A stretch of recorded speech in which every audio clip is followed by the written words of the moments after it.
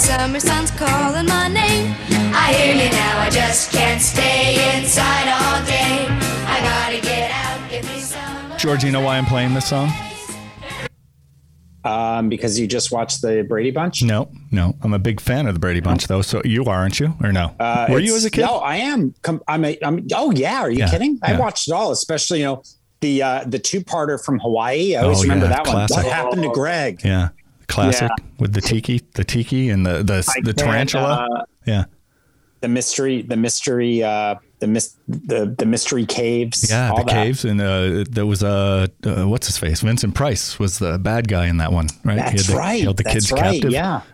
That was a good episode. But the reason I'm playing is because I love the Brady Bunch, and it also has to do with the 70s. And our guest today is just like a huge, and him and I, I felt like he and I grew up in the same household, but we didn't. Even though he grew up in Long Island, I grew up in Rochester. It's just like we have this same, common knowledge of the shows we watched as kids, 70s, 80s, 90s, and even music. But we'll get to that in a minute. But I got a big announcement that we're reopening Comedy at the Carlson April 2nd. So we're fantastic. Isn't it great? I mean, it's been like Mark and I were talking yesterday that it's been officially as of 3 days ago, it's been a full year since we've been shut down. So it's going to be great to finally get back to doing that. Even though I love it, and you're going to have Chris Allen right on stage that first weekend. Yeah, Chris Allen will be. Yeah, he's coming back because Chris is running. He's just going to run his album that he's recording the following weekend, and I forget where he's doing it, but he's going to be recording an album, so he's going to be running that material. So that's going to be a lot of fun. And granted, we can only do 100 people right now, but if we want to do 150, people have to show up with their vaccination cards showing that they had vaccinations, but we're not going to make people do that. So we're just going to do 100 and make the best of it right now. Please. Papers. Never mind. Sorry. Papers. Your papers, please. Papers. No, congratulations, my friend. I'm excited to be there. It's going to be a good time. Yeah, I'm glad you're coming. So who do you got today? We are so fortunate, and I, like you, Todd, I'm very excited being a child of the 70s, 80s, 90s, and beyond, let's be honest. Yeah. We are very, very lucky to have writer, comedian, actor, and host of Cover to Cover with Chris Frangiola, the one and only Chris Frangiola. Yeah. Chris, welcome to the show. Thank you for being here. Thank you very much. Thank you, guys. A pleasure. And thank you, Todd, for starting off with the... I believe that is the moment when the Brady Bunch jumped the shark. Really? For me. I know when they brought in the cousin later on, that was even more of a shark jump. But when they started forming bands and getting hit songs, I thought they had gone too far at that point. Okay. I was fine with the fact that celebrities would drop by the house. I was fine that Davy Jones came over and that out of nowhere Don Drysdale and Joe Namath would suddenly show up. No problem. Yeah. But and then Oliver, that's his Oliver, name. That cousin. It's like he was like Nicholas on 8, or actually Nicholas on 8 is Enough was like Oliver. Right. That's hilarious. Yeah. Anytime you have to bring in the cutesy kid, that's pretty much the death knell of every sitcom. You could go down the list of the ones that had to bring in the cutesy kid. Sure. And then 2 years later, it was over. Yeah. That, like when the actual cast is getting a little long in the tooth, they bring in a cutesy little kid. Like they did it on Different Strokes. They brought in that Danny Cooksey. You remember him? The redheaded kid? Oh, yeah. They brought in Danny Cooksey. They did it on Family Ties. They brought in a little kid on Family Ties. All right. Oh, yeah. Or something. That's right. But so many of the shows have done it. But for me, I believe I was kind of, you remember the Bradys were a little older then. They were. The kids were starting to get a little older. That they were forming bands and stuff. Yeah. And it had lost it a little for me at that point. So that when they did they should have done a Jan teen pregnancy. Oh, George, how dare you? No, they could have done that. Yeah. I recently saw that Eve Plum, who played Jan, I guess when she was whatever age she was, right after she finished Brady Bunch, she wound up buying a little house in Malibu 30, 40 years ago, whatever, and just sold it for like $11 million. Ooh. So I think she's kind of did okay for herself in the end. So good for her. Eve Plum. But I got a question though. So you say when they started doing the music and stuff, like that was That wasn't the silver platters, that episode. They weren't the silver platters. What about when Johnny Bravo, which was before this, did you think they jumped the shark with the Johnny Bravo bit when Greg was Johnny Bravo? For me, yes. Yeah? I enjoyed the series much more when the kids were very, very young. And it was kind of like, I mean, I guess looking back on it now, it's a little edgy to do. First of all, dealing with divorce. Wait, was it divorce or were they widowed? Widowed. I think they were widowed, right? Yep, both widowed. Yeah. But even that, even like the remarrying of two families was a bit kind of edgy at that time. And I like that. I like dealing with the young kids and, a handsome young Robert Reed. Oh, yes. And Florence Henry. Yeah. And hot Florence. Well, she wasn't hot then. She got hotter as it went on. But it was all lost on Robert Reed anyway. I have a great Florence Henderson story. Years ago on Chelsea Lately, Florence Henderson, early on the Chelsea Lately show, when our guests were, later on we became more successful. We had big time guests, but early on we would take anybody as our guest. And one of our early guests was Florence Henderson, just because, what else? We couldn't get anybody else. And she was up for anything. She was up for the joke, you name it. And the bit, for whatever reason, I don't really know why, I was supposed to have fucked her. Like I was supposed to go into her green room to read her pre-show notes and we hook up. That's the gag. And she comes out wearing my tie or something and goes, woo, what a day. That was the bit. Anyway, turns out she was fucking great. She was up for the joke. She was into it. And to the point where some of the guys on the show were like, I think you could really sleep with Florence Henderson right now. I feel like there's a definite chemistry between the two of you. And you could probably hook this up if you wanted to after, you're done taping. So I just want to put that out there, that I believe there was some chemistry between the two of us. Look at you. Good for you. Great news. I love it. All right. Yeah. So you could have saved that for the book, but you gave it to us. Yeah, that's kind of I gave it to you. I little gave nugget. it to Furiously George. Yeah. Chris, are we going to be able to promote this on your Cover to Cover Facebook page, which is awesome? Absolutely, yeah. I'll throw it on there. Why not? See if those crazy women will come over and give you guys a listen. They are something. George, I don't know if you follow his Cover to Cover Facebook page, but you should. Absolutely. Even though you're a gay man, you would enjoy it. It's basically women, I don't know, 35 plus in there? Yeah. My 45 plus in some cases. Yeah, they like to come in there. They use the word fucker. They let it fly. They're a lot of fun. And I go in there with my Photoshop work and they love it.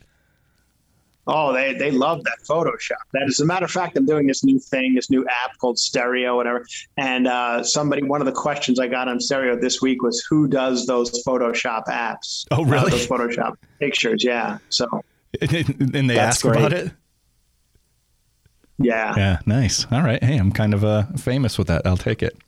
Yeah. Awesome. And congratulations, Todd, for Comedy on the Carlson opening up again. That is exciting news. I'm starting to see more and more clubs opening. And I'll say this. I know for you guys, club owners, the 100 people is not great. No. But for most comedians I've talked to who are out on the road right now, the intimate crowd is so much nicer. Yeah. It's been really nice. You don't really have to concern you. A lot of times comedians will sweat selling tickets, especially in large venues like yours. Oh, did I not sell out? Did I sell out? But that pressure's kind of off. And for comedians, it's been kind of nice. Yeah.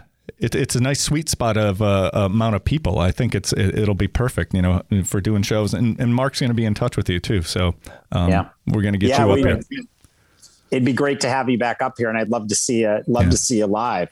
But so Chris, with things starting to reopen, we've been starting the show lately with just by asking people what are you up, what's happening right now in your life? What are you up to right now, and how are you keeping busy, and how are you, emerging after this last year?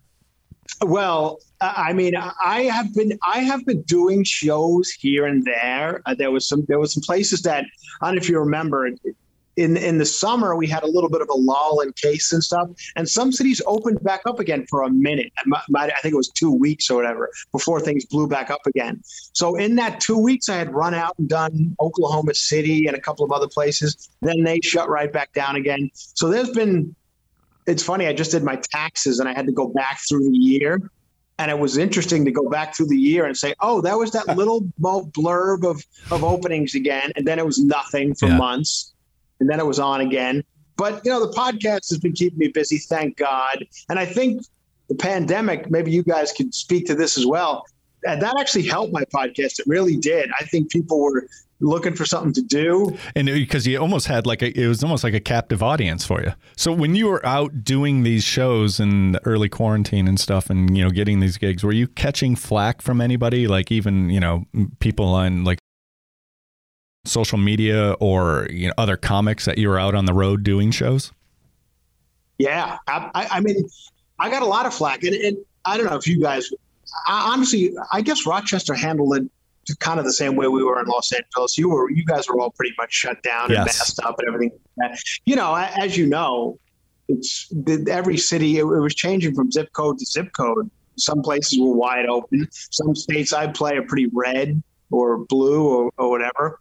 And, I was definitely, you'd go, I'd play Arizona and there'd be people unmasked wanting to take pictures after the show. And I was always like, no, I can't post this on because if people in LA. So I was definitely taking some heat for it. So, but whatever. Yeah. It's all over now. Everybody's trying to get out there. And I didn't do a ton of shows, but if the places there was and honestly, not to sound like I'm being some hero or something, but many of the clubs I played are the guys who own them are friends of mine, and I wanted to see them survive, and they needed a comic to come do the club. And so I was like, yeah, I'll come and make sure you guys stay afloat for another week at least. Of course, yeah.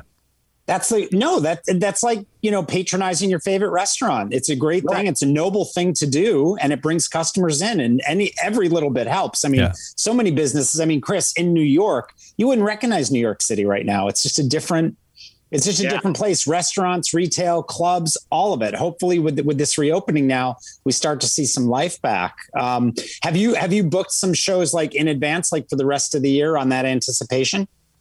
Yeah. The rest of the year is starting to fill up. That's great. Which is good.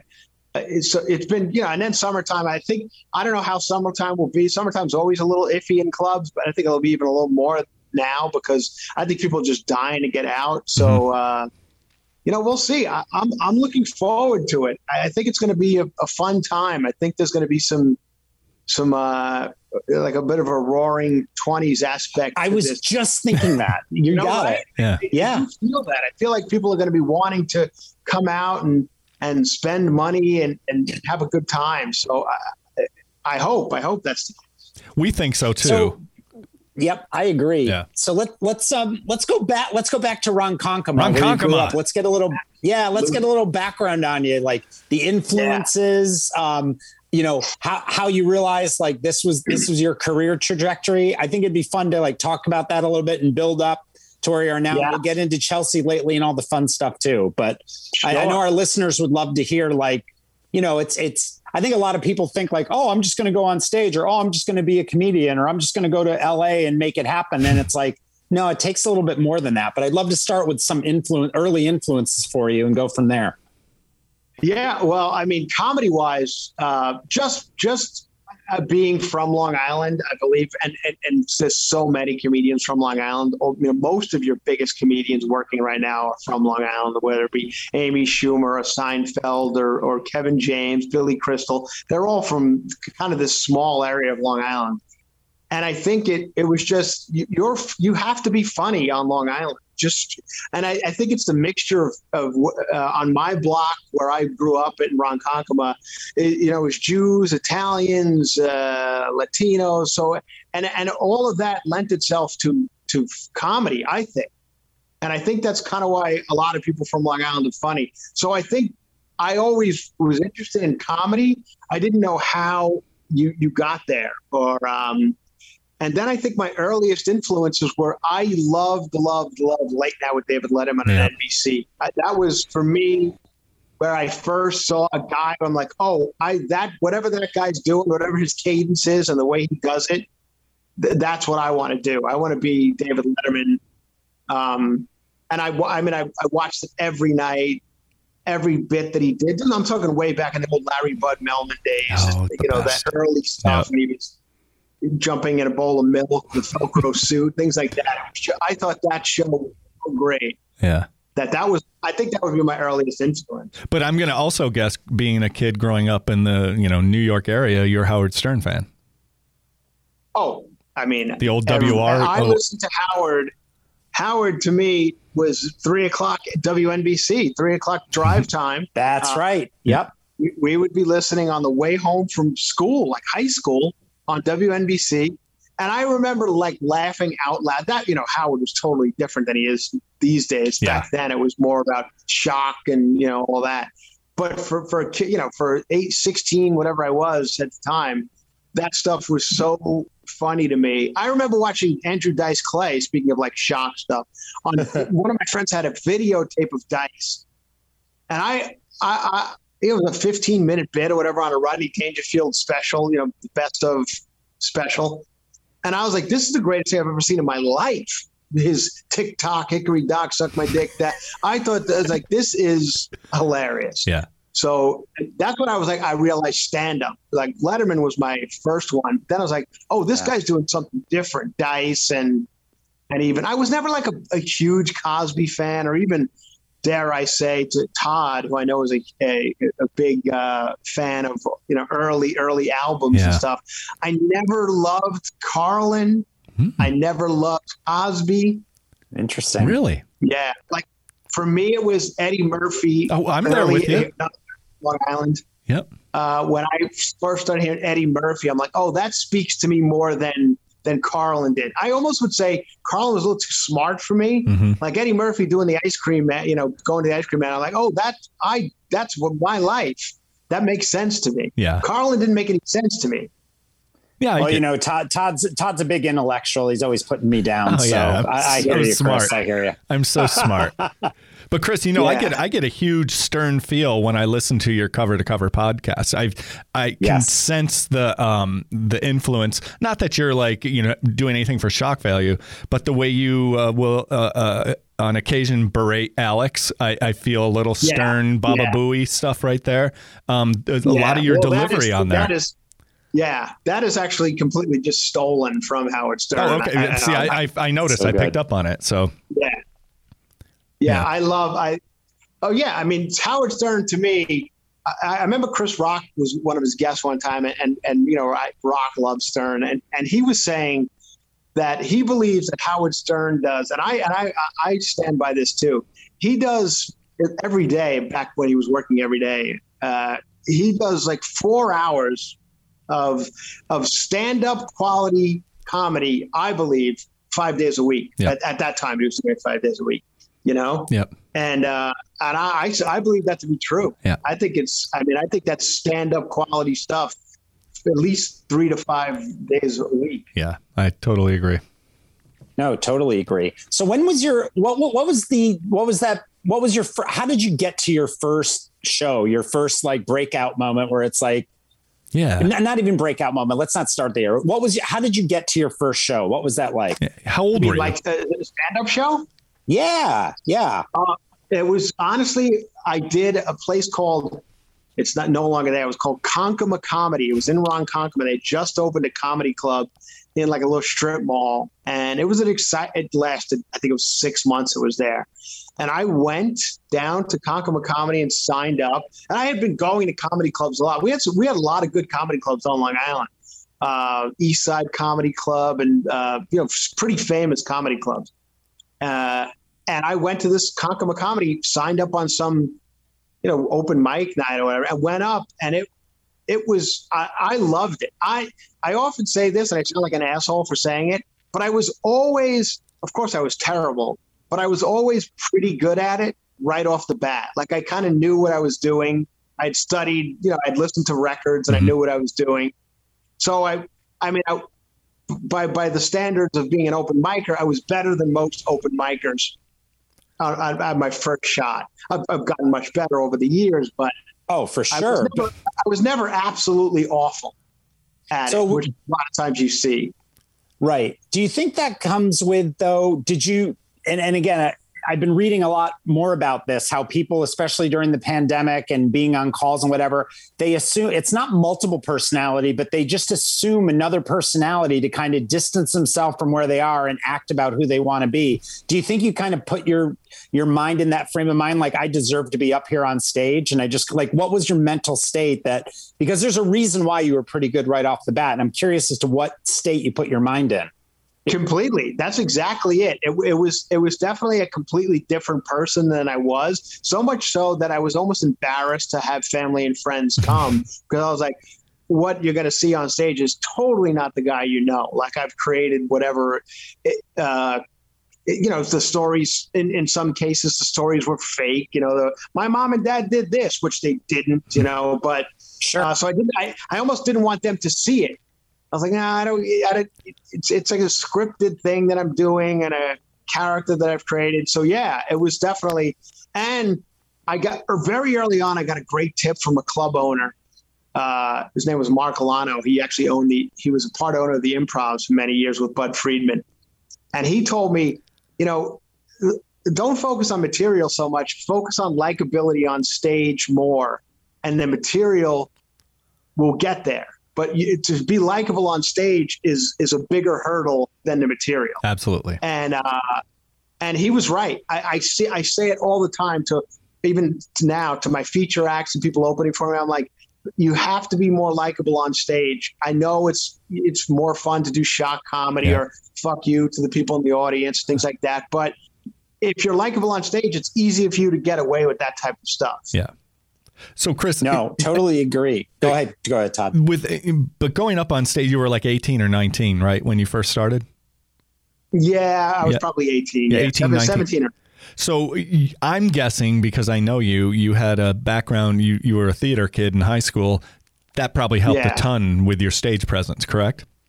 Oh, completely. Yeah. I mean, I was already, I don't want to say trained, but I was a theater kid. Yeah. I knew I wasn't taken aback by audiences or lulls in the act or things like that. I was already adept to doing live performances. So, and I knew another thing, which I find shocking to me that some comedians just don't do, especially a lot of the new ones, they're just not fans of comedy, which I think is odd to me. I'm like, you don't know Nate Bargatze or some of these new guys or some of the old guys or some of these guys who are great. Like, I know everybody in this game. Mm-hmm. I know the new guys. I know the old guys. I know everybody. I know their act. I know their cadence. I know the way. And that does help. It does. I agree. No, for sure. Yeah. So then when was the move to LA? And again, what would you like, did you get your big break before you moved to LA? Did it happen in New York City, or did you go to LA and was that like that pivot, that tipping point? No, it was, everything for me happened in LA. I was I was actually working as an electrician in New York City. I was construction worker. An electrician? No way. Yeah, that's awesome. I was a local 3 IBW union electrician out of the business. Like, I wasn't even in the business anymore. I was doing stand up at night for fun in New York City. I would go to open mics, but at that point I had given up on any type of, career in it. And then but I always wanted to be an actor. That was my thing back then. I was like, I want to be, honestly, I was so into like John Hughes movies and shit, like Pretty in Pink and all, the Breakfast Club and that kind of stuff. Then I just wanted to do like Judd Nelson and Andrew McCarthy. I was like, I got to be these guys. Like, whatever they're doing, I need to be Judd Nelson. And I don't know, I didn't know how to do it or whatever, anything. However, I remember I got an audition for a Broadway show called Biloxi Blues, a Neil Simon show on Broadway. Totally. I remember that. And Matthew Broderick was the star of it at the time. Yes. And I didn't know anything I thought you got the audition, it meant you got the part. So like, I had gotten a call to audition. And I was like, I was telling my friends, like, I guess I'm moving to New York City. Like, I'm Adirondack, everybody. Bye-bye. And I went. I swear to God, there were 10,000 people there. The line was, 6 New York City blocks long. I'm like, who are all these people? Like, they're auditioning for the same role you're in. I'm like, I mean, it's such a rude awakening to, like, acting. And that's when I was like, I don't think this acting thing's going to work. Because even when I came to L.A. for that reason, I'm like, I'll be an actor. And I would go into auditions. I'm like, there's 500 people here for the same role, and I'm no better than any of them. Mm-hmm. But in stand-up, at least I thought I was a little better than most. Right. So then, so you're in LA, and then you're going through. So you're trying to do the acting thing, but then you obviously grew the comedy side more, right? That's where you kind of pivoted. Yeah. That I grew the comedy side more because it was just, you could do it, and acting, you just have to sit around and wait for whoever to call and go on an audition. But in stand-up, I could do 3 shows a night if I wanted to. I could go up in a bar, and so I would just do bar shows every night. And instead of waiting around, like many of my friends, back then I was waiting tables and bartending and stuff. So all my friends were actors, but none of them did anything. They were all just wait. They'd get an audition every 3 weeks, and I was like, but I was working every night. Yeah. Like, I'm at a bar show here, bar show there. And for that, you start meeting other people, and they have varying degrees of success, and they take you along. That's how it's always worked out for me. So we a couple weeks ago, we had your friend Mike Henry on, and he got talking about, how he took the Judy Carter stand-up comedy workshop. And I took it with Mike. I know he mentioned it. Yeah. And he mentioned it to me off air because he knew that you and I were friends. And, I think, a lot of people say, oh, comedy class, that's not cool. It's not cool. But in my estimation, I think comedy classes are important. They're not going to make you funny. You that has to be you. But I think there's things, and I think you'll agree with me. It teaches you, maybe some joke structure, how to write. And you also, it's networking. You get to know people. Would you agree? Exactly. And it also gave me, an ego boost. It really did. I remember going, I don't know if you ever took a class like that, like the Judy Carter one, but you would go up each night in front of the class. And, in our classes, Mike Henry was one of them. And another guy, Barry Stringfellow, who went on to write some pretty big movies. And I had it turned out some pretty, not one of the people in my class went on to do, I had a career in stand-up. None of them. But I was always very good in that class. And they, the kids in the class would always be like, oh shit, you're good at this. Like, we're just housewives trying to get out of the house, but you're actually good. And I was like, oh shit, maybe there is something to this. Mm-hmm. Yeah. This is way back. I was probably 20 years old when I did that Judy Carter class. But I met Mike, and Mike's been a lifelong friend of mine from that class. Yeah. Oh no, super. I mean, it was great to have him on the show. Yeah, and great guest. I think there's always value in classes, right? You're going to learn something, whether that's you learn something new about somebody in your class, or like you said, an ego boost, or, it kind of shapes you, because it sounds to me like you could have probably been a great mentor had you even started the classes when you were older. But at 20, it's like, no, it's about you. You're learning, you're networking, and you're trying to grow it. So what would you say then was what was that tipping point in terms of shows? Was there one show or a week or a time or an act that you did where it was like, okay, I've kind of crossed that bridge. Now it's like other doors are going to open up. How do I take this and go further? And then I want to get into the Chelsea Lately thing. But I remember doing a show at a bar on Sunset Boulevard. There used to be a very famous place called Dublin's. It was and it was a Tuesday night show at a place called Dublin's, and it had become the place to be in Hollywood. I mean, so much so that literally there would be like the A-list celebrities would be in the audience of a bar show. It's where Dane Cook became a star. All right. Dane Cook would go up there Tuesday and just blow the roof off the place. And that it was like the show to kill on. The audience, it was packed. And if you were good, you just blew the roof off the place. And I went up. Did I lose you? That's all right. He's gone. There he is. Anyway, I went up there, and I had a crushing set. Honestly, to this day, I don't think I've crushed as hard since or before than I did that. And that's when I was like, oh, this is like Dane went on after me and couldn't follow me. It was one of those deals. That's pretty impressive. I was like, oh, this will be, I'm getting good. I'm good. This is good. And then of course I see guys now who who are like Mark Norman and Nate and some guys. I'm like, damn it, they're better than me. And it still pisses me off. It still pisses me off seeing people who I think are better than me. But I think in a club setting on a decent Saturday or Friday night, I don't think there's anyone I think I put on a pretty good show. Pretty good. And but I do envy some people who are really good at writing jokes and being clean. Some guys who are very clean. I envy, but yeah, I was good at it. Not to be a dick, but I was just good at it.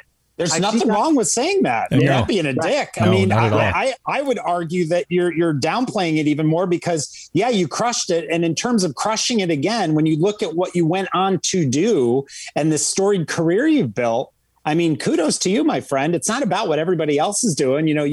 Everybody plays their own game and you play it very, very well. I don't know. Do you ever see that show? Have you ever watched that show Billions on Showtime? No, my brother loves it. I've never watched it. Tell this to your brother. I think you are the Bobby Axelrod of comedy. All right, Bobby Axelrod. I know. And that's a huge compliment. Is that the redhead English actor? That's the redhead. Yeah. The billionaire with the hedge fund. You are the Bobby Axelrod of comedy. Yeah. You're the Bobby Axelrod of comedy, I think. I'll take the way it. It sounds. You should. Yeah. You should. So I love it. The thing about Chris, you were just talking about how you put on a pretty good show. You put on a damn good show, and I've opened for you, and I calculated I've opened for you 6 times. And the last time you were in Rochester, you were here for 4 shows. It was around Christmas time, or actually 5 shows. And that Saturday late show was a light crowd. And instead of just going right into your normal set, what Chris did, George, was it was like an improvised show. He just went out in the crowd. He took pretzels off people's plates, brought them up on stage. It was pretzel on a hook, brought it up and would, talk to people. He was meandering around the room, sitting with people. And that's the best thing about him is that it's not, you get his basic outline show that he has, but on some nights you get things like this that are just totally outrageous. And he had all of us, Mark and Jake and myself, we were dying in the back of the room. It was priceless. It was great. Yeah. Thank you, Todd. Well, that's another thing that some people will say that is, like a guy like the guys I mentioned, like Mark Norman and Nate, guys I really think are great. I often wonder how they would, because if you're on the road for any length of time, there's just going to be some shows in a weekend of 5 shows. There's going to be some that just for whatever reason, you're in a city that is a bit of a heavier drinking city. That second show is going to be people who don't necessarily know you. They got a free ticket or whatever. They don't care much. And I can handle, because I came up in bar shows, and I'm not saying those guys can't, but I often wonder how guys who work clean and work like a little low energy, like a Nate, handle like that Saturday night, light, rowdy crowd. I hate having to do it, but I can do it. It's great. And it disarms the crowd too. If they want to think of getting rowdy, you're out there mingling. It was awesome, George. I wish we'll get him back. Listen, you'll see what I'm talking about. Oh, for sure. Yeah. And it's a testament to his emotional intelligence. You adapt to the crowd in front of you. You adapt to the situation, and you pull from things that you've done before when you're in that situation to make it. And the thing is, it's genuine and authentic. So I look forward to seeing that and just your show in general. Yeah, thanks. Yeah, I'm looking forward to coming back. Yeah. So, writer and performer for 8 years on Chelsea Lately. 1, let's talk a little bit how you landed it. And 2, I want to go back to something you mentioned earlier, how you helped build that show to success, like what it took to build that show to success. So let's talk about how you got there and then what it took to build it out.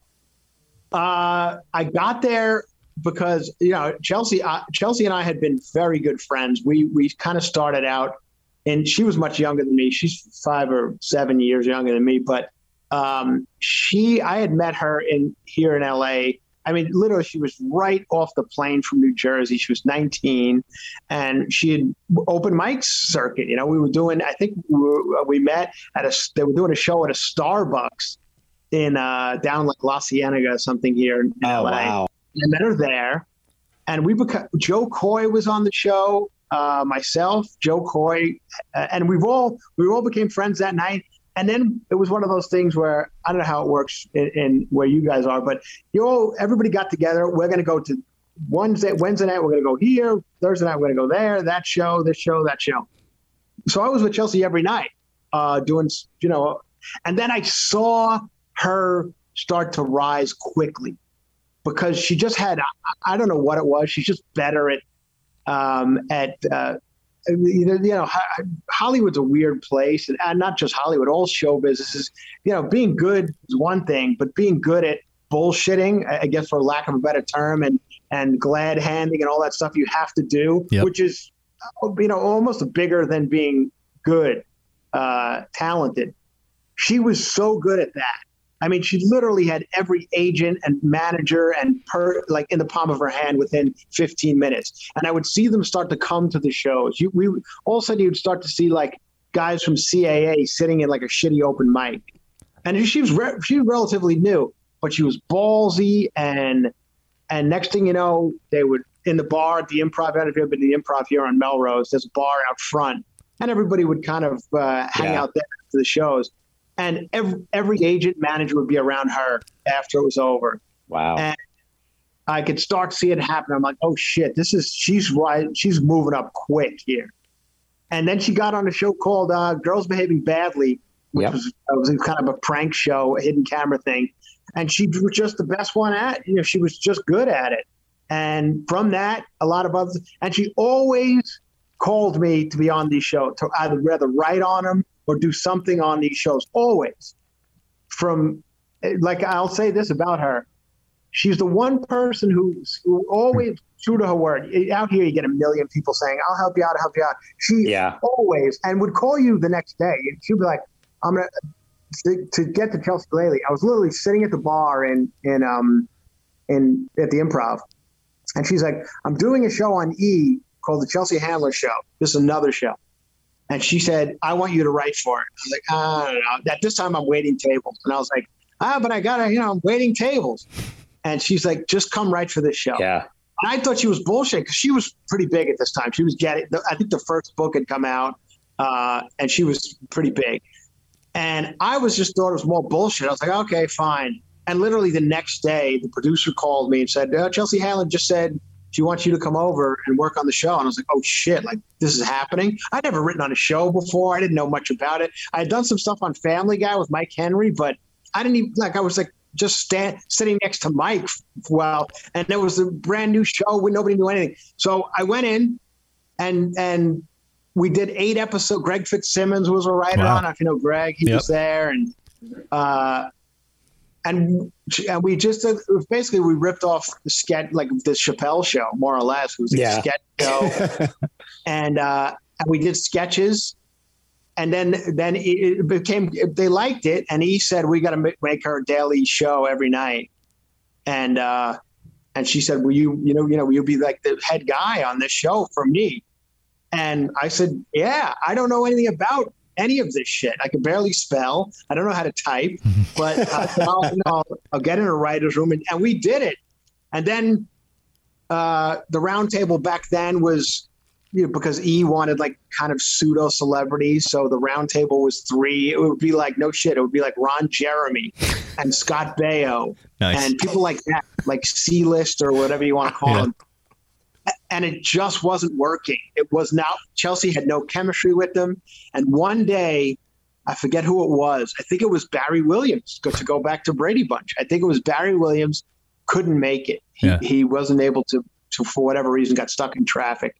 And Chelsea said, go get Chris upstairs. We were writing upstairs. Go get Chris and Josh Wolf, the 2 of us. Mm-hmm. And Josh Wolf and I came down and we sat on the round table. And it just was a different show. Yeah. And the producer at the time and the head of E! said, that's the show from here on out. It's you comedians who you know. And literally the next day we told Scott Baio not to come in. And it was Lonnie Love. Oh, that's awesome. I love it. It was basically next day it was like Lonnie Love and Joe Coy and me and whoever became like the regulars on that show. And it just took off from there. And people tuned in for that portion of the show.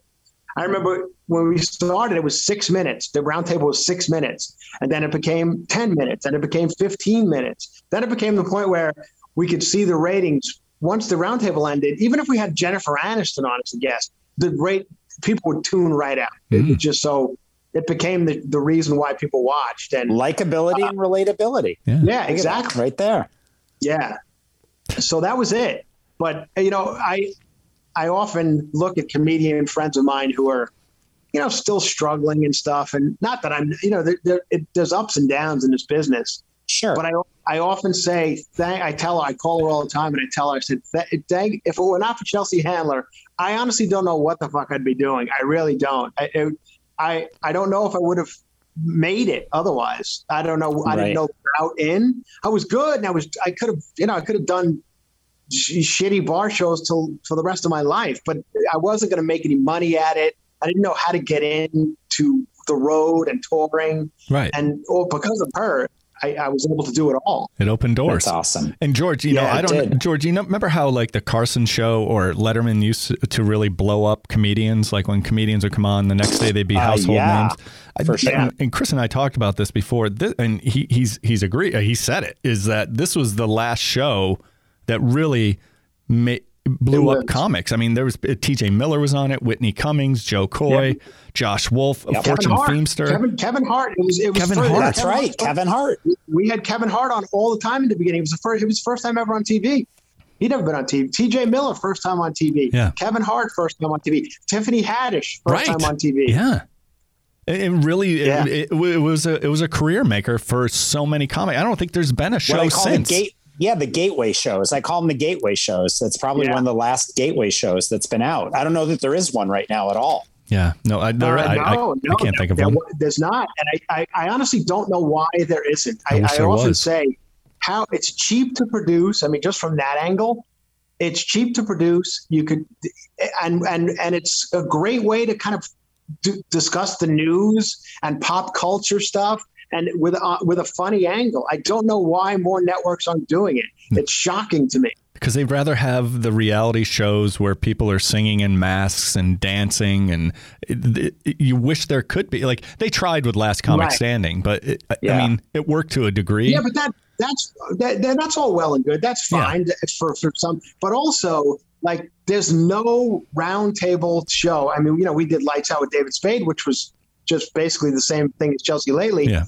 But for some reason, Comedy Central they did not like it. And it was so strange to me because I'm like, we were getting there. We were getting that vibe. People were liking it. And it was becoming like almost like what Chelsea Lately was. Whether it was going to blow anybody up or not, it's just TV is just a different landscape now with the numbers and it's just not there. Yeah. I think we were the last before the internet. Chelsea Lately, we were getting big numbers for a late night show. Yeah, for sure. So that's just gone now. And so getting blown up by a late night set or anything at this point is just gone. Yeah. Now it's about whether it be podcasts, Netflix or whatever. So I don't know if it's coming back. Like you could do 1,000 Jimmy Fallons and it just does not matter. Yeah. It's literally not about the time period anymore. It's literally, are you being watched? You look at listen, I'm a Marvel geek. You look at WandaVision. I mean, that just got released every Thursday at midnight or 3 a.m. East Coast time. It got released and it was the most watched show in the world. Yeah. So it wasn't about like this rating, that rating. It's like, no, this is the most watched show in the world, the most downloaded show in the world. Boom. Exactly. And it has just changed so quick. And now this stuff, what we're doing right now, is the new way. And I honestly don't think comedy, and I'll fault Todd Youngman for this. I think they were late to the game, comedy clubs, on how successful podcasts were and how successful the personalities.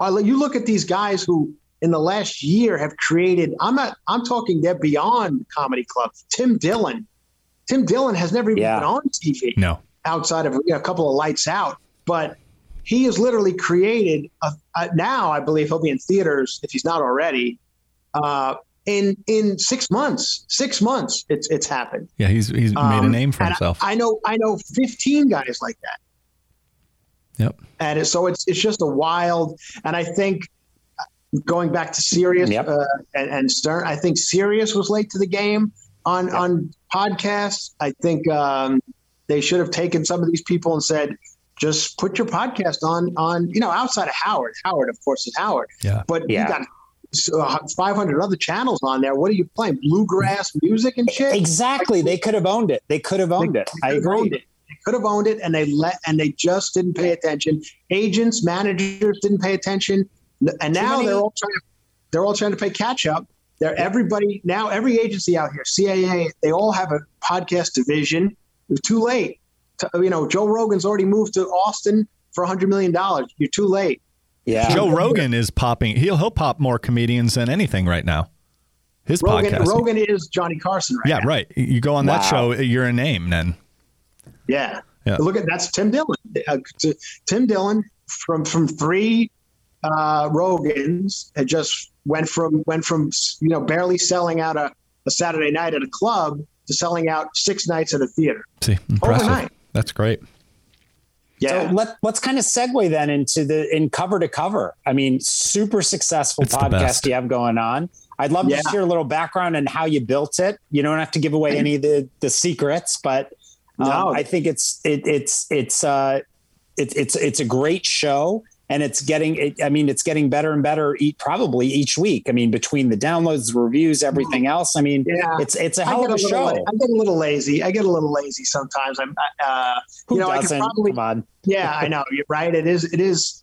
You're doing it every week. I'm doing 2 because I have a Patreon as well. So I'm doing 2, and I could probably sit and read articles more and have actually, topics to discuss.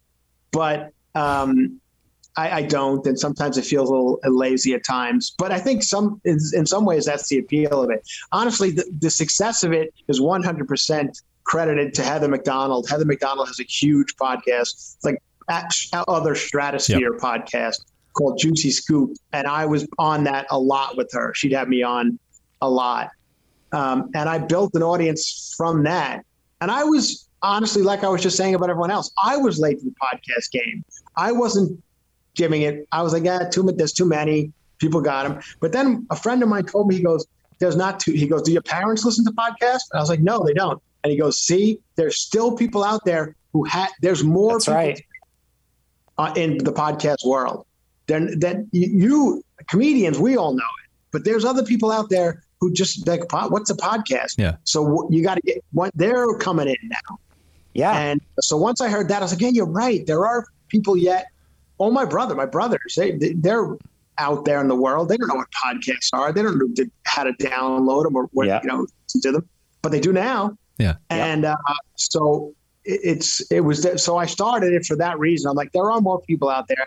And I took a lot of Heather's audience just came over to mine, and I built it from that. People liked it. And, once you get to 10,000 downloads, 10, 12,000 downloads, then you could start. It becomes a viable business. You get ads and you get Patreons, and next thing you know, you're making money at it, which is, thank God, because for an old guy like me in LA, which Hollywood, it's become a different town these days. I'm out of business. There's no way for me to get back on television. Honestly, the reason they canceled Lifetime and Spade, and they flat out told me and Spade and everyone else, they're like, we don't want old white men on Comedy Central. We just don't want them. And that was the end of it. Wow. And not even white. They just don't want old men. They were like, I think it was one of the best Lights Out episodes. It was Dennis Miller. Oh, yes. It was Spade, Dennis Miller, Norm Macdonald, and I think Kevin Nealon. And it was hilarious. Yep.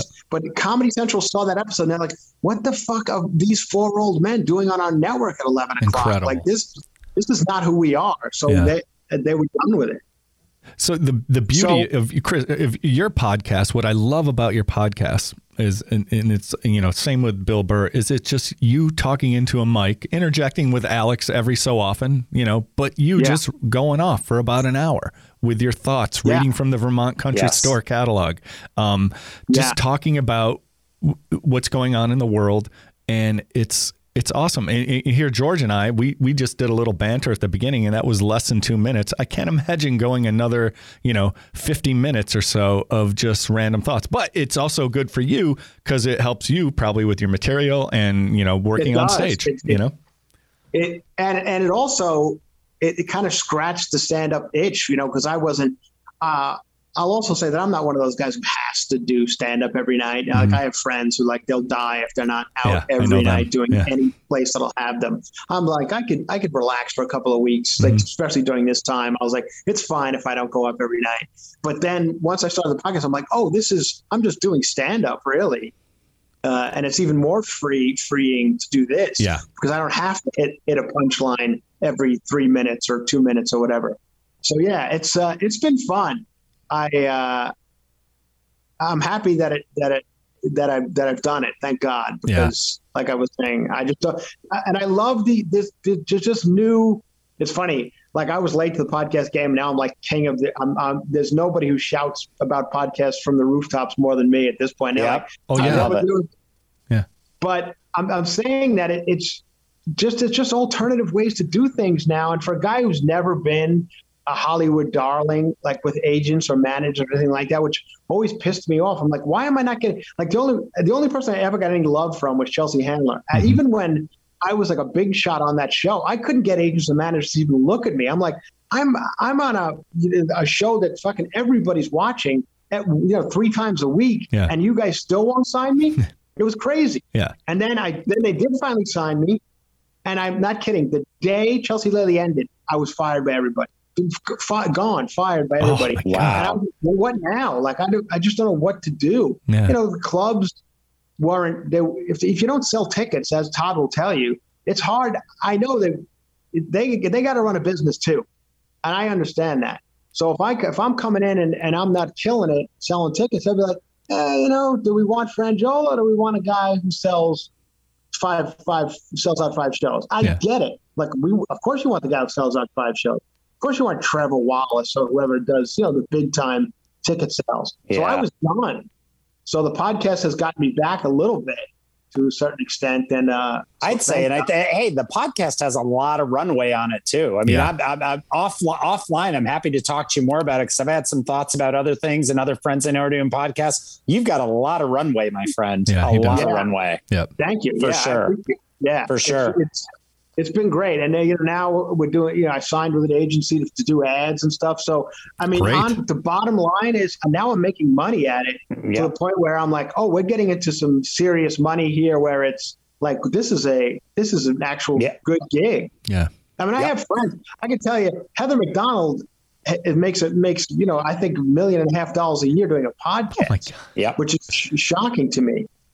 But I'm glad people are waking up to it because, as you probably know, you used to tell people you had a podcast, and I was like, oh boy, another one upon. Yeah. But I don't know if you read the articles, the great article in the New York Times 2 weeks ago, whatever, and it was basically just saying how what a lucrative business it can be, for some of the the bigger ones, and so that was nice to see because at least it legitimized it in some people's eyes. Yeah, absolutely. I think it's a confirmed art form and will be it's a small vector in the media world now, but it will continue to grow. There's a lot of runway there. Yeah. As we wrap up and wind things down a bit, there's one thing I watched of yours more recently that it was hilarious because I went through it too, except I went through it for 6 months. And that's obviously tips for quarantining with your elderly parents. All you have to do is guys, just Google Chris Frangiola. It's one of the first things that comes up. It's hilarious to watch. It's about 6-7 minutes long, but it's great. That's something I did. I think it was for the Drew Barrymore show. I did that for the Drew Barrymore show, which is, I mean, was it a true 2 weeks that you were with them, or was it longer, or like how did that go? It wasn't 2 weeks straight. It was different back and forth. And honestly, a little bit of it was my brother went and stayed for a long time. My brother, he's a hilarious guy, and not stand up wise. He's not in show, but it couldn't be further from show business. But he's just like the funniest guy I know. And he would translate to me what was happening. So I took a lot of what he was telling me. Honestly, like the funny thing is, and like a large portion of my act is like stuff stolen from what my brother says to me on the phone.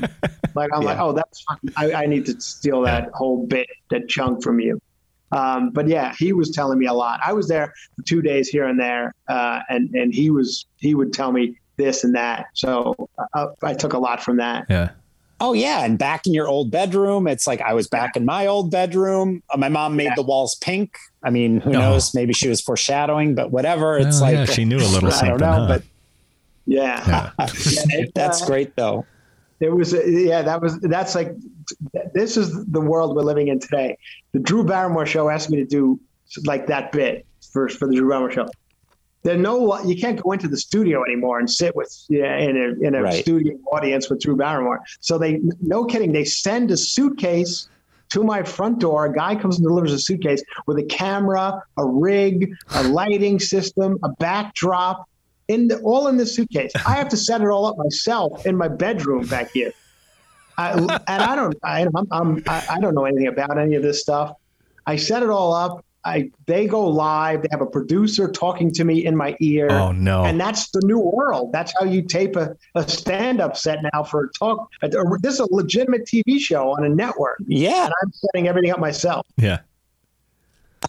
Wow. Well, hopefully by the end of the year we'll get back to hopefully something better than just routine, but back to the way things kind of used to be, and be able to be in there. Like you said, being in front of the audiences and getting those actual live laughs, claps. You can look at people's faces. There's just something about being able to read an audience that I think gives people like yourself and like Todd a lot of energy, which is really great. I agree.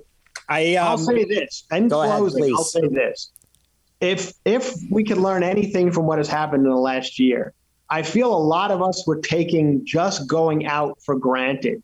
You know, I know Netflix is great and Hulu's great and every TV is, got a better picture than it used to and the sound is better. But I think now that this is kind of light at the end of the tunnel a little bit, we need to go out and work. I'm not talking just comedy clubs. I'm talking restaurants and, the Gap, shit like that. Like, it's not, in this last year, if we've learned one thing, it's get out of the house. Yeah. Because this shit sucks. It does. Yep. Amen to that. Get out. It's Appreciate so true. Yep. Yeah. Chris, I just want to, and I know Todd will too, I just want to thank you for giving us your time. Yeah, definitely.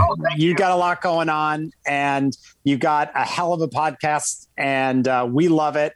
And just thanks for coming on. We hope to see you in Rochester really, really soon. Yeah. Thanks, Chris. Me too. Thanks, George. Yeah. Nice to meet you. Very nice to meet you. We've been talking with writer, comedian, actor, and host of Cover to Cover with Chris Franjola, the one and only Chris Franjola. Thanks so much again for coming. Thanks, Chris. We'll talk to you soon. Now, you see, that's what I knew you'd love this one, too. And the great thing about Chris, even though he was, on the Chelsea Lately show, doing the Chelsea Lately show, he would leave there and go 10 bar. And he would work shifts. Like he didn't talk about it and we didn't get into it. But when Chris was waiting tables, which was common for actors and comics, he worked with Meghan Markle. They were good friends. I know we got to save that for our next show. I know. I didn't want to get into that, but there was so much good stuff there. Oh, I know. I mean, he's great. He's just like a wealth. You could just sit there and talk. He's got great stories. He's lived it. He's done it 30 plus years. He should, in my estimation, he should be more of a household name than he is. You know what I mean? A lot of people know who he is because of Chelsea and also the Juicy Scoop podcast. But I think more people should know. And if people see him come to their town or if he's in Rochester, go out and see him. You're going to die laughing. He's that good. Oh, for sure. He's that good. And you know what I appreciate about him? His humility. But I think sometimes we can take humility a little too far. Like, I love how he said, like, oh, I went out and there were these people that were better than me. But it's like, oh my God, the runway that Chris still has is pretty incredible. So, and I think he knows that. And I hope I got that message across to him too. I wasn't trying to do any type of self-help, but the guy is so talented. His podcast has so much runway. Yep. And you know what, no matter who you are, whether, you're me or you, Todd, it's like, there's always going to be somebody better, but as long as we do what we're doing, as best as we can. That's all that matters. Right. And I hope people remember that too. Yeah, that's the important thing, as long as you're happy. Absolutely. All right. Absolutely. We'll say goodbye, George. Goodbye, George.